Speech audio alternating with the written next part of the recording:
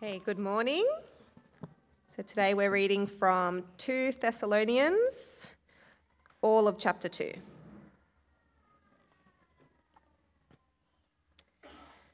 Concerning the coming of our Lord Jesus Christ and our being gathered to him, we ask you, brothers and sisters, not to become easily unsettled or alarmed by the teaching allegedly from us, whether by a prophecy or by word of mouth or by letter, asserting that the day of the Lord has already come.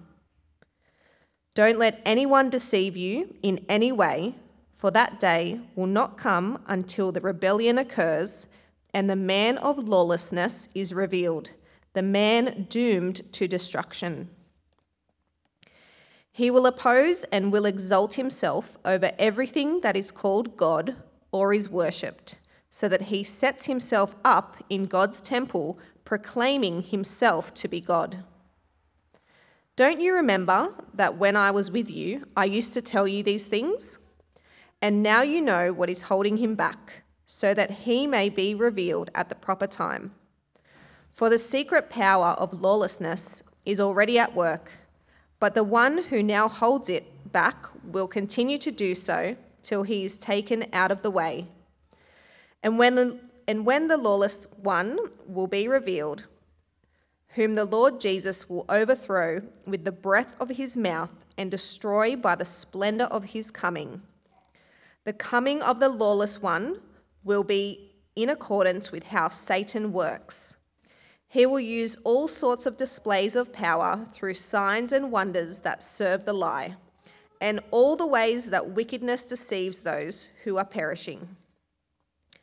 They perish because they refuse to love the truth and so be saved. For this reason, God sends them a powerful delusion so that they will believe the lie, and so that all will be condemned who have not believed the truth, but have delighted in wickedness. But we ought always to thank God for you, brothers and sisters, loved by the Lord, because God chose you as first fruits, to be saved through the sanctifying work of the Spirit and through belief in the truth. He called you to this through our gospel, that you might share in the glory of our Lord Jesus Christ. So then, brothers and sisters, stand firm and hold fast to the teachings we passed on to you, whether by word of mouth or by letter. May our Lord Jesus Christ himself and God our Father, who loved us and by his grace gave us eternal encouragement and good hope, encourage your hearts and strengthen you in every good deed and word.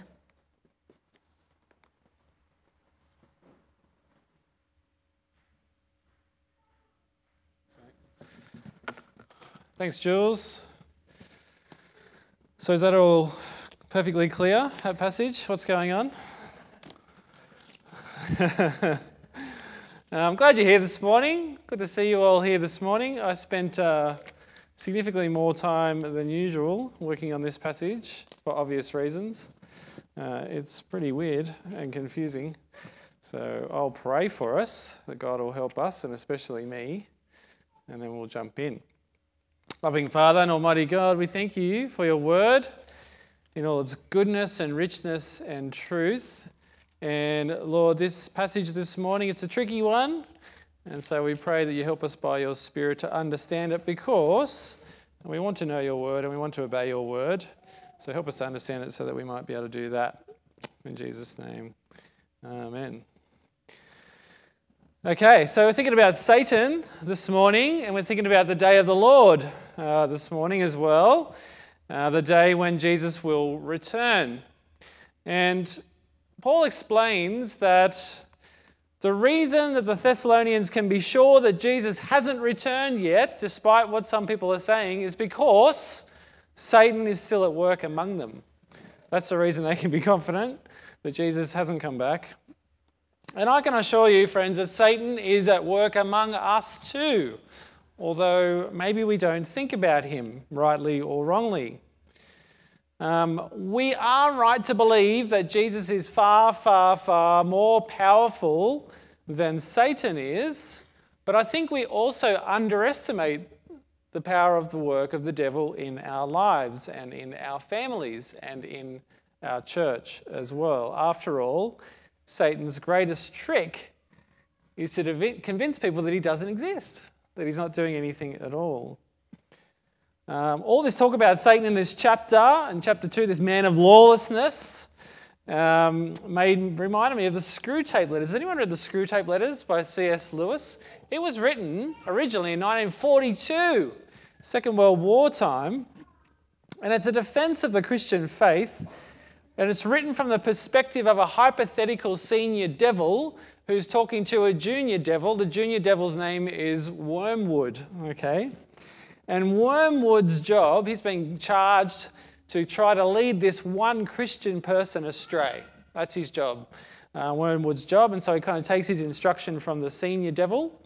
And I'll read to you a little bit, and it's written in kind of bizarre sort of language. I'll just read to you a couple little bits that talks about this idea of Satan seeking to actually conceal himself. My dear Wormwood, I wonder you should ask me whether it's essential to keep the patient, that's the Christian, in ignorance of your own existence. That question, at least for the present phase of the struggle, has been answered for us by the high command, by the devil.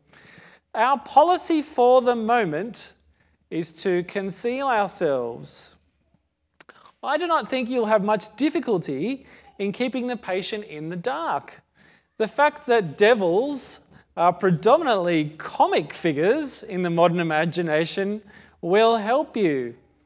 If any faint suspicion of your existence begins to arise in his mind, suggest to him a picture of something in red tights, holding a pitchfork perhaps, and persuade him that since he cannot believe in that, it's an old textbook method of confusing them, he therefore cannot believe in you. And on it goes. The book is genius to read. It's so clever, and it just puts its finger on so many ways that we go astray in our thinking and in our lives. And it's getting on 100 years ago that he wrote this, 80 years ago. C.S. Lewis wrote this, and it's as true today as it was then. Satan's greatest trick is to convince us that he doesn't exist, that he's not at work in our lives. How much should we be concerned about the work of the devil? And how does a hope-shaped future give us a healthy respect for the devil without giving us a worrying concern about the devil? Well, we're going to find out. Chapter 2 starts with this church full of people who are being told lies about the coming of Jesus, and it's worrying them, it's concerning them. Look again at verse 1. Concerning the coming of our Lord Jesus Christ and our being gathered to him, we ask you, brothers and sisters, not to become easily unsettled or alarmed by the teaching allegedly from us, Paul, Timothy, the leaders of the church, whether by a prophecy or by word or of mouth or by letter, asserting that the day of the Lord has already come. Paul's writing to assure them that the day of the Lord has not yet happened. In the first letter, they were worried that their friends who had fallen asleep, who had died, had missed out, that Jesus had come and gone and they'd missed out. Now they're concerned that they've missed out, that Jesus came and then he went again and they were kind of at work or in the toilet or something and they didn't see it. And now people are saying the day of the Lord has already happened. Paul wants to assure them, no, it hasn't happened. It's false teaching that says the day of the Lord has already happened and you've missed out. It's false teaching that says this is exactly when the day of the Lord is going to happen as well. The Bible's very clear we don't know when the day of the Lord will come. Paul says the reason you can be assured it hasn't happened yet is because the man of lawlessness has not yet been fully revealed. Okay. Who or what is the man of lawlessness? I'm going to actually take questions after this section, okay? And then again, we'll have a question time at the end. So if you, it starts to get confusing. And if you've got any, want to ask a clarifying question, we'll have a moment for that. Who or what is the man of lawlessness? Verse 3. Don't let anyone deceive you in any way, for that day will not come until the rebellion occurs. What's that mean? And the man of lawlessness is revealed, the man doomed to destruction. He will oppose and will exalt himself over everything that is called God or is worshipped, so that he sets himself up in God's temple, proclaiming himself to be God. Don't you remember that when I was with you, I used to tell you these things, cutie? Now, we don't know what things Paul's told them exactly. When he says, I've told you these things, remember, we don't actually saw what he meant. We don't have every single thing that Paul said to the church. So not sure what he's talking about there. Clearly there's things the Thessalonians knew that we don't know. And it's for that very reason we must approach this passage of Scripture particularly with the greatest humility, as others sometimes haven't in the past. We must come to this with great humility. It's a tricky passage and there's things we don't know. There's a famous theologian and preacher and author named Dr. Leon Morris, and he describes the passage in this way. This passage is probably the most obscure and difficult in the whole of the Pauline writings, and the many gaps in our knowledge have given rise to extravagant speculations. And the great author Augustine, one of the early church fathers, said, I've got no idea what Paul's talking about here, and he left it at that. Don't know. So it's with humility we come to this passage. We don't want to assert with full confidence exactly what Paul's saying, but we do want to take God's word seriously, and we want to work hard to try to work out what Paul's saying here in God's word. Many, many people have made speculations as to when this supposed rebellion will occur, how long it will last, and when the day of the Lord will finally come. There's been many speculations throughout the centuries. One of the most common, I think, misconceptions is the premillennialist view that Satan will be revealed and then reign for 1,000 years before Jesus finally deals with him. And I think this passage clearly shows that that's not the case. That's not the case. But see for yourself what you think. There's 4 names or titles given to the man of lawlessness in verses 3 and 4. And the man of lawlessness, you may have some bit of background knowledge there, he's referred to as the Antichrist in John's letters, in a couple of John's letters. So man of lawlessness, Antichrist, kind of one and the same. So there's 4 names here. The first name is the lawless one. He's opposed to the law. The second is the doomed one, the son of destruction. It says he's doomed. If hope is our future, destruction is his future. Thirdly, he's the enemy because he opposes God. He's the opposer of God, always working against God. And fourthly, we could kind of describe him as the climber. He's always looking to assert himself above all others. He's always looking to place himself in the place of prominence, in this case, the temple of God. He sets himself up in God's temple, proclaiming himself to be God.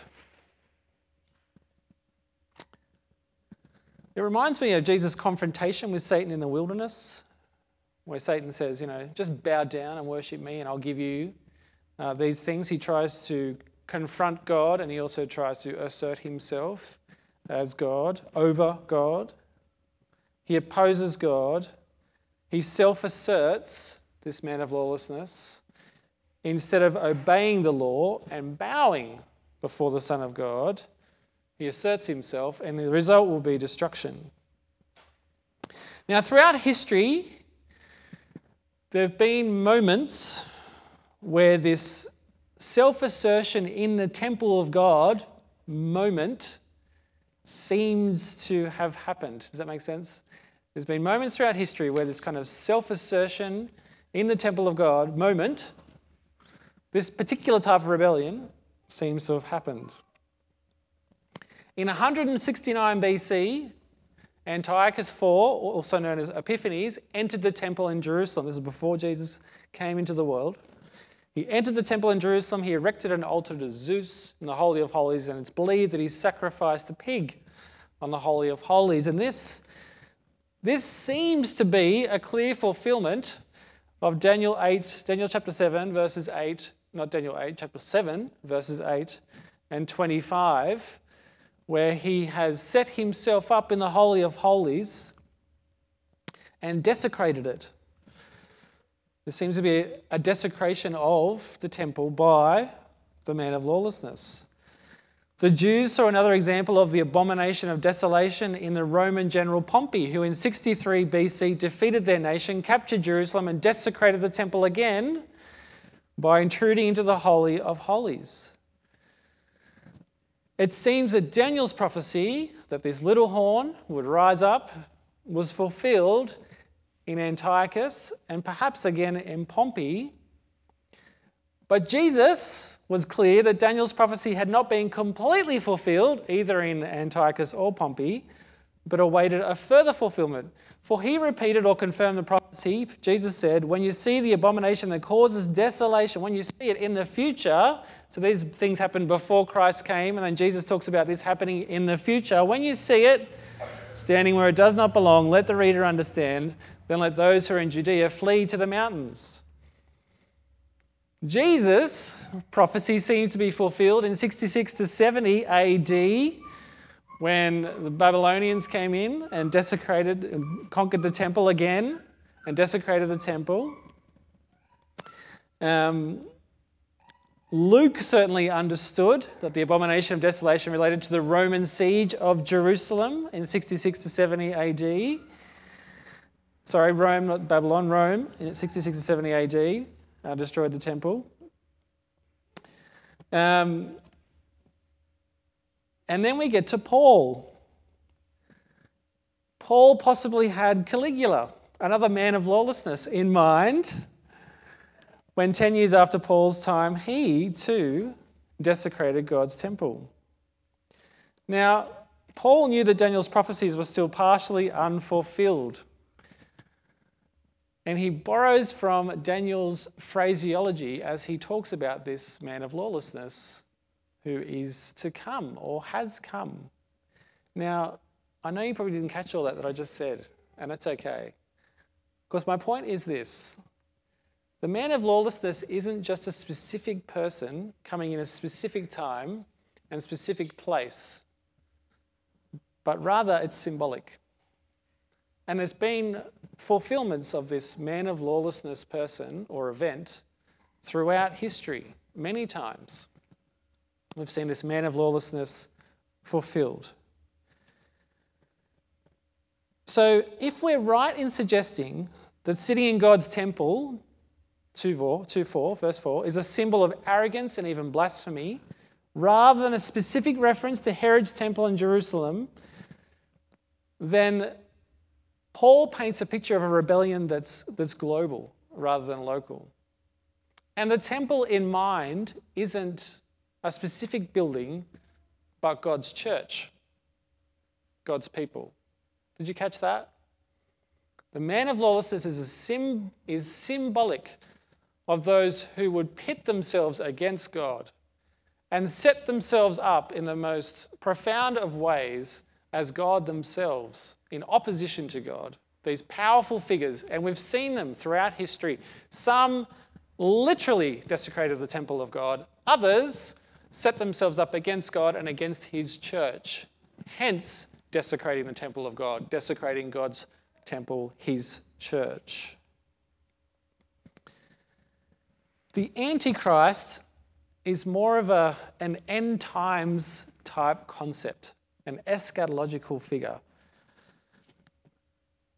As I mentioned, John speaks about this Antichrist in his letters, the one who would deny the resurrection of Christ. Indeed, anybody who does not accept that Jesus is risen is Antichrist, the Antichrist.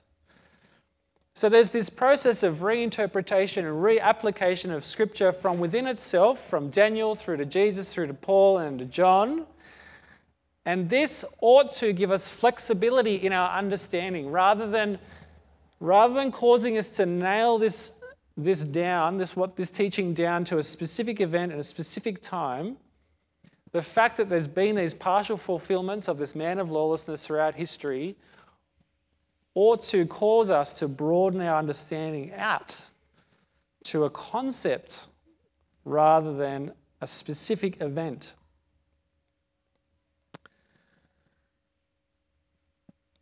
It prepares us for the conclusion that the prediction of the Antichrist during the course of church history, the man of lawlessness, has had multiple fulfillments and will have more in the future. The man of lawlessness has come in the form of many throughout history.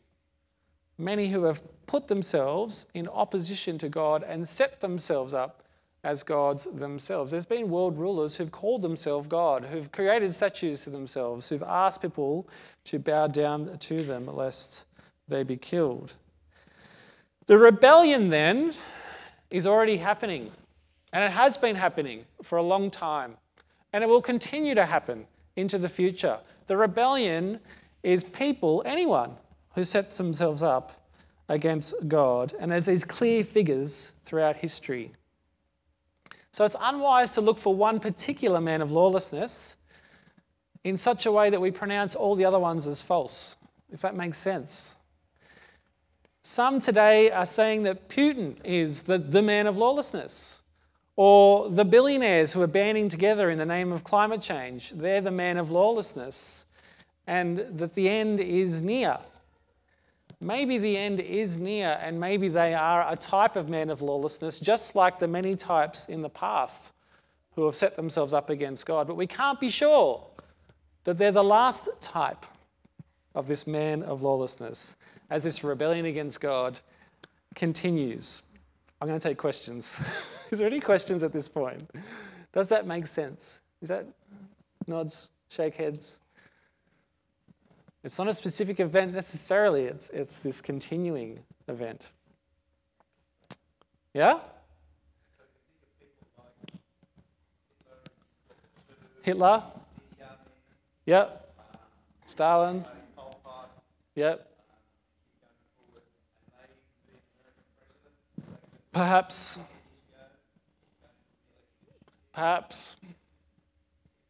Anyone who sets themselves up as these kind of God-type figures and in opposition to God, yep, rather than in submission to Jesus, yep. So can you apply that then to just any kind of general person who goes, no, I'm the God of my own life and I will my own way? Can you then apply that to anyone? Well, the Bible teaches that the Antichrist concept is, yes, anyone who's opposed to the rule of Jesus, yes, is in essence an Antichrist. Is that the kind of man of lawlessness moment that this is talking about? Not necessarily, but there is a correlation, yeah. Any other questions at this point? I think it'll come together a bit more at the end. But that was the easy bit. Adam? Would you say it's kind of the general fulfillment? Yes. Exemplary in the sense that it's the really like, I'm going to set myself up. Yes. A general fulfillment that's exemplary in these particular figures that we have seen throughout history and people have pointed to, even in the Bible, and we'll continue to see. Okay, verses 6 to 8 are kind of like that last climb to the summit of a mountain, you know, when you just get into the summit and then you're going to get the view and then go down the other side and it gets easy, okay? So we're still climbing to the summit of the mountain at this moment before that nice cruisy walk downhill from there. All right. So we're going to think about the coming of the lawless one, who the restrainer is, and who's being restrained. So just to remind you, look again at verse 6. Now you know what is holding him back, the man of lawlessness, so that he may be revealed at the proper time. For the secret power of lawlessness is already at work, but the one who now holds it back will continue to do so till he's taken out of the way. Then the lawless one will be revealed, whom the Lord Jesus will overthrow with the breath of his mouth and destroy by the splendour of his coming. If you're looking at the handout, we've got this who's restraining who in the zoo. excursus. Now, who's holding who back exactly? Your instinct is probably God holds Satan back. Whose instinct? Is that, if you're brave? Yep. That's our instinct as we read it, and that logically makes sense. God holds Satan back. That's very common way to interpret this passage. But verse 7 says he'll hold him back until he, the restrainer, is taken out of the way. So I don't think that holds, because God's obviously not going to get taken out of the way in any way, shape, or form. The actual most common theory amongst commentators is the government is restraining the man of lawlessness. The government restrains Satan, and this accords with Paul's teaching in Romans 13 that we ought to submit to the governments. And Paul's teaching is that ultimately governments are in place to prevent chaos. They don't do a whole lot of kind of really proactive, positive good, but they do prevent chaos. They keep some order. That's what they do. And in that sense, they're restraining evil from just sort of going bonkers in the world, and there being mass anarchy. So in that sense, the governments are restraining Satan. That's the most common view. And again, we approach this with humility. You need to think for yourself what you think this is saying. I don't think that's right either. And I think there's a different translation of this passage that makes more sense. Something that rubs me the wrong way with that thinking about it's the government restraining is the way in which governments function as the man of lawlessness so many times. The Roman emperors, North Korea, Hitler, Stalin, as we just said, so many times governments function like this man of lawlessness. So how can they be the ones restraining then the man of lawlessness? I don't feel comfortable with that theory personally.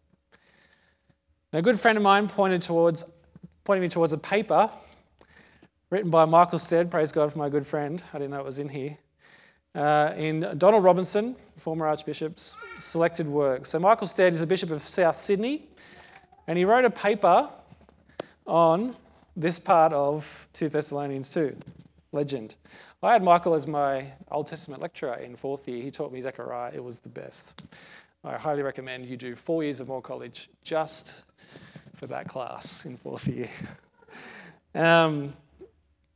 He's got a different theory, which I like, and let's see if you like it as well.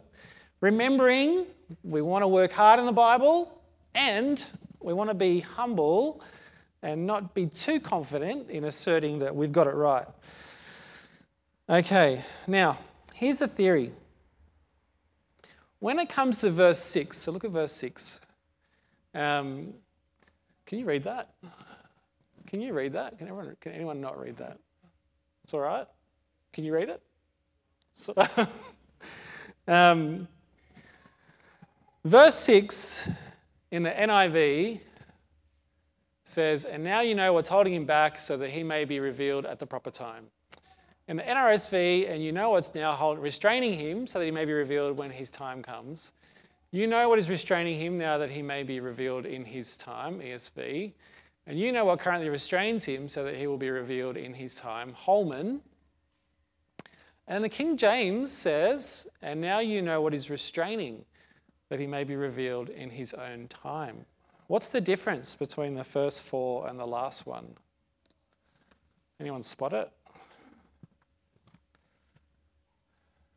Yeah. Doesn't say him. It just says restraining. Good spot. Well done. Does this mean the New King James always gets it right? No. But this time I think it does.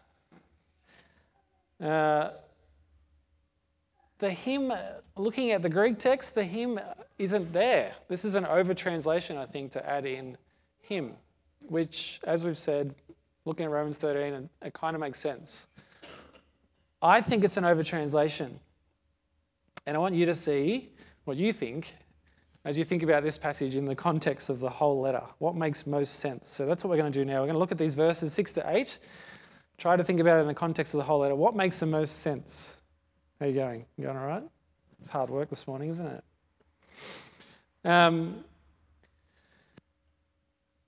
If we take out the him, then the clearest, the plainest reading of the text is that Satan is the one who is doing the restraining. And it's the church that he's restraining. Now you know, wow, I'm outside now.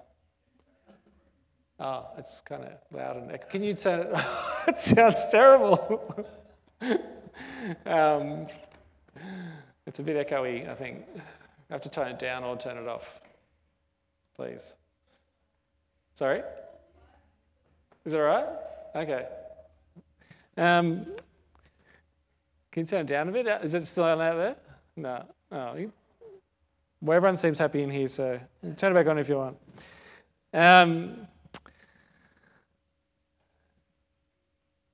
Now you know, so we can read verse 6 like this. Have I got it? Now you know, Thessalonians, the oppression, the restraining, until he's revealed in his time.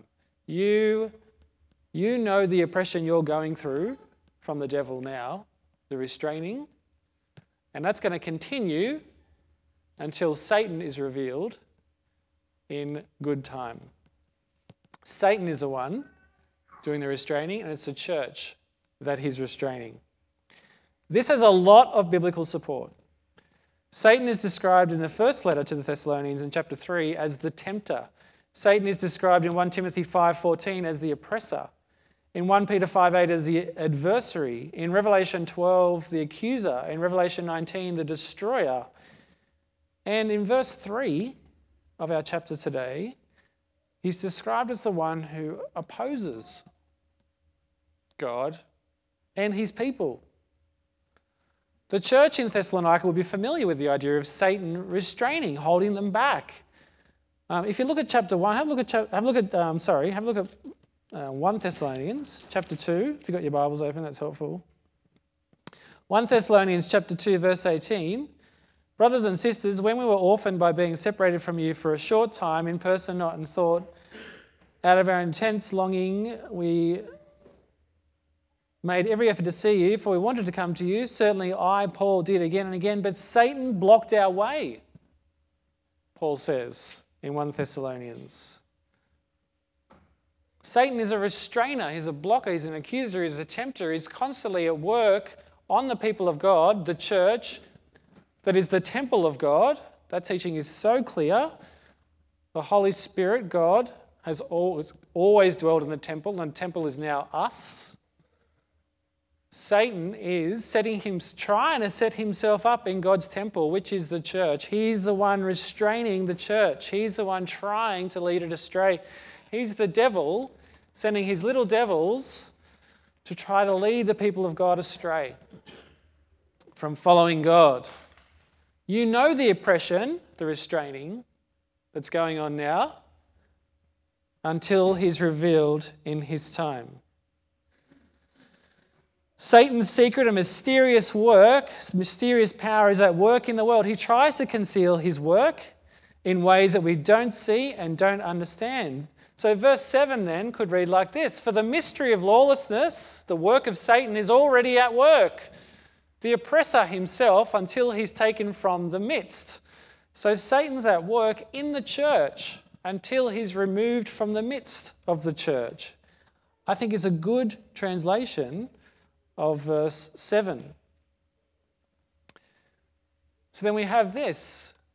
Let me read all of it.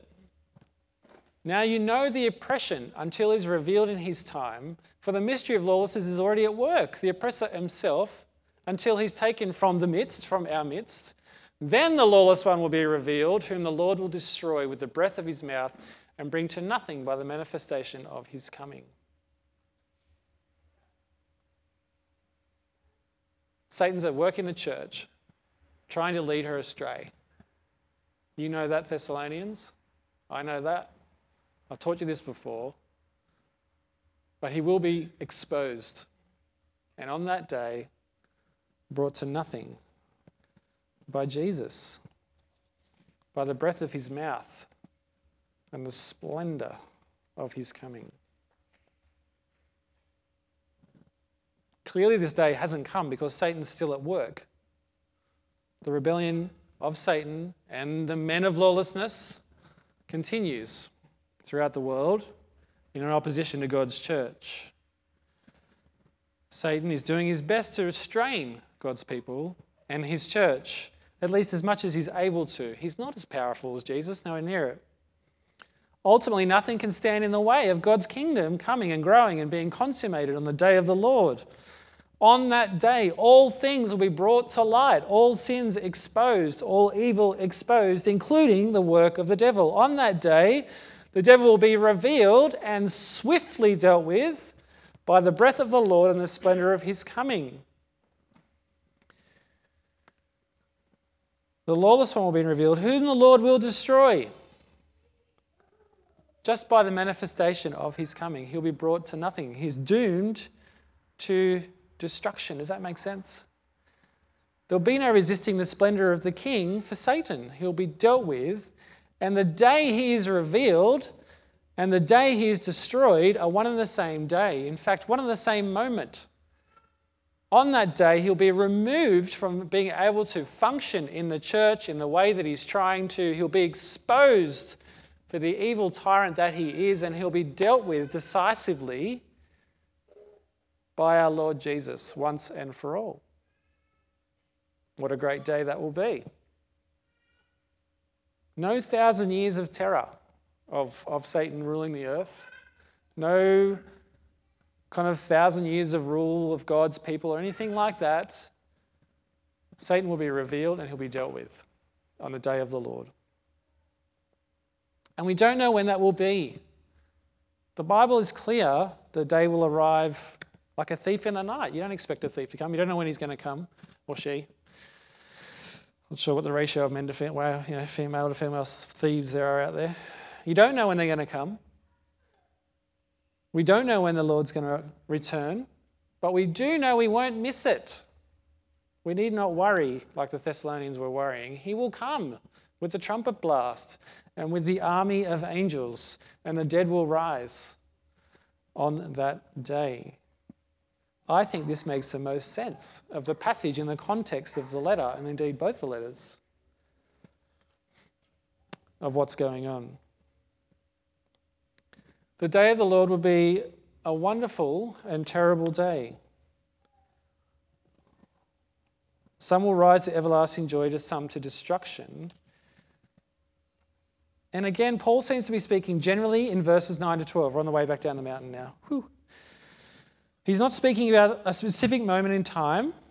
He's speaking about this present age, which makes most sense of verses 9 to 12. Satan has and will continue to use magnificent signs and wonders through his men of lawlessness to convince people to believe in his men of lawlessness. Men of lawlessness talk a big game, right? They seem impressive. They have Satan's cunning and guile on their side, and tragically many believe the lie and then submit themselves to these prominent world powers rather than submitting themselves to God. They believe the lie, they're deceived, and subsequently they perish. Because, verse 10, they believe the lie rather than the truth. They trust in the men of lawlessness rather than God. They have an opportunity to love the truth. God is clear about that in Romans 1.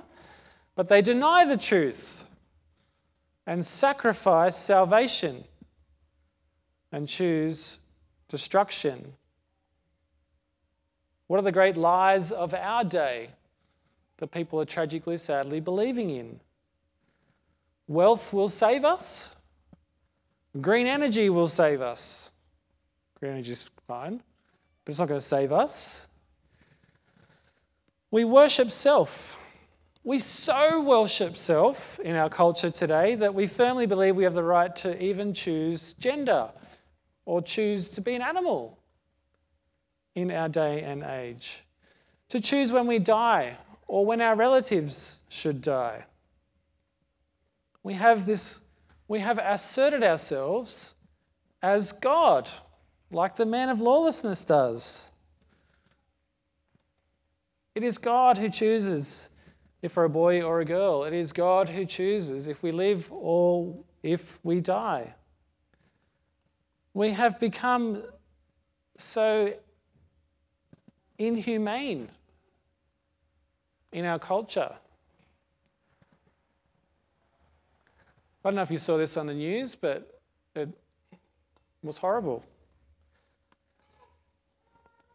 800 pairs of baby booties were made and laid on the Parliament lawn to represent all the babies in the last decade or so who've survived termination attempts and then just been left to die. If a baby survives a termination, it has no rights. It's not given medical care. It's not given pain relief. The child is just left to die of its own accord. This is happening in our country, and it's horrific. We've set ourselves up as a country, as a man of lawlessness, as a godless place in so many ways. Our country is greatly deceived by the evil one, and it seems to be increasing. We oppose God more and more and more. Our laws are moving away from submission to God into opposition to God. As Christians, we mustn't forget that the devil is at work in our country, in our lives. A healthy appreciation of the work of Satan ought not lead us to fear or dread. We fear the Lord and Him alone. But a healthy appreciation of the work of the devil ought to lead us to prayer and concern for the evil that is happening in our midst by those created in God's image. If not the whole world, at least concern for our nation. The consequence of Satan's work is God sends a delusion so that the people will continue to believe the lie rather than the truth. In Romans 1, Paul writes that God gives people over to their sinful desires. And that's what we see here in Thessalonians. And so we hope for the future, don't we? A lot. We shape our lives based on this glorious future that is to come when Satan will be defeated and no longer oppose us, no longer work in our world. What a glorious day it will be when he's revealed and crushed. But what a terrible day for those who've believed in him and his lies, for they will be crushed along with him. So what do we do until that day? Well, look at verse 13. We always thank God for you, brothers and sisters, loved by the Lord, because God chose you as first fruits to be saved through the sanctifying work of the Spirit, through belief in the truth. He called you to this through our gospel, that you might share in the glory of our Lord Jesus Christ. So then, brothers and sisters, stand firm, hold fast to the teachings we pass on to you, whether by word of mouth or by letter. We are followers of Jesus. Because of that, we have great hope. We have a glorious future. All we have to do is stand firm, hold fast to the teaching, hold fast to the letter. Ephesians says we're already seated in the heavenly realms right now in Christ. Jesus says no one can snatch us from his hand, those the Father has given to him. We are saved. And on the last day, we'll be called into heavenly dwellings. Until that day, we stand firm. We resist the devil. We don't ignore him, but we resist him proactively.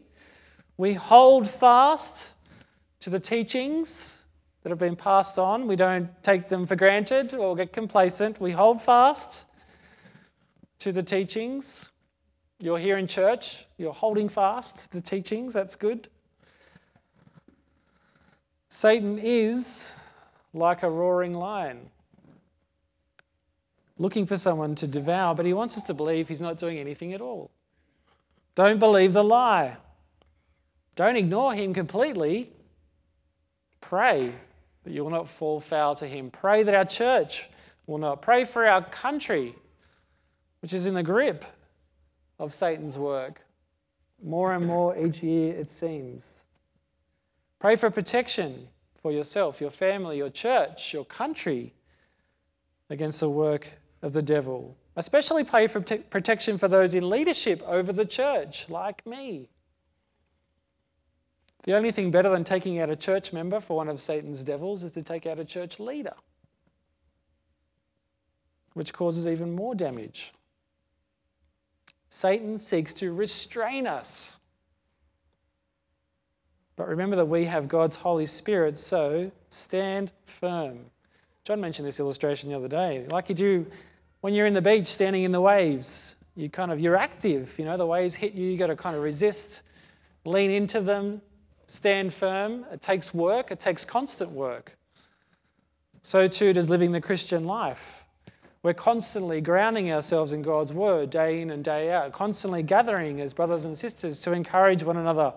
When Lara and I were in Africa a million years ago, we found ourselves in the middle of the Great Migration, and we learned that zebras and wildebeests will work together.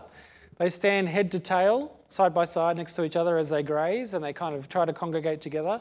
And I can't remember which is which, but one of them has really good eyesight, and one of them has really good sense of smell. So they work together, hearing and eyesight. And they work together to kind of cover each other's butts, right? Always vigilant, looking out for what? Lions. The devil prowls around like a roaring lion, but we watch each other's butts, pray for each other, encourage one another, stand firm in God's word together as we await our glorious future, the day when our Lord returns. I'm going to conclude by praying the prayer that Paul prayed in verses 16 and 17. Please join me. May our Lord Jesus Christ himself and God our Father, who loves us and by his grace gave us eternal encouragement and good hope, encourage your hearts and strengthen you in every good deed and word. In Jesus' name, amen.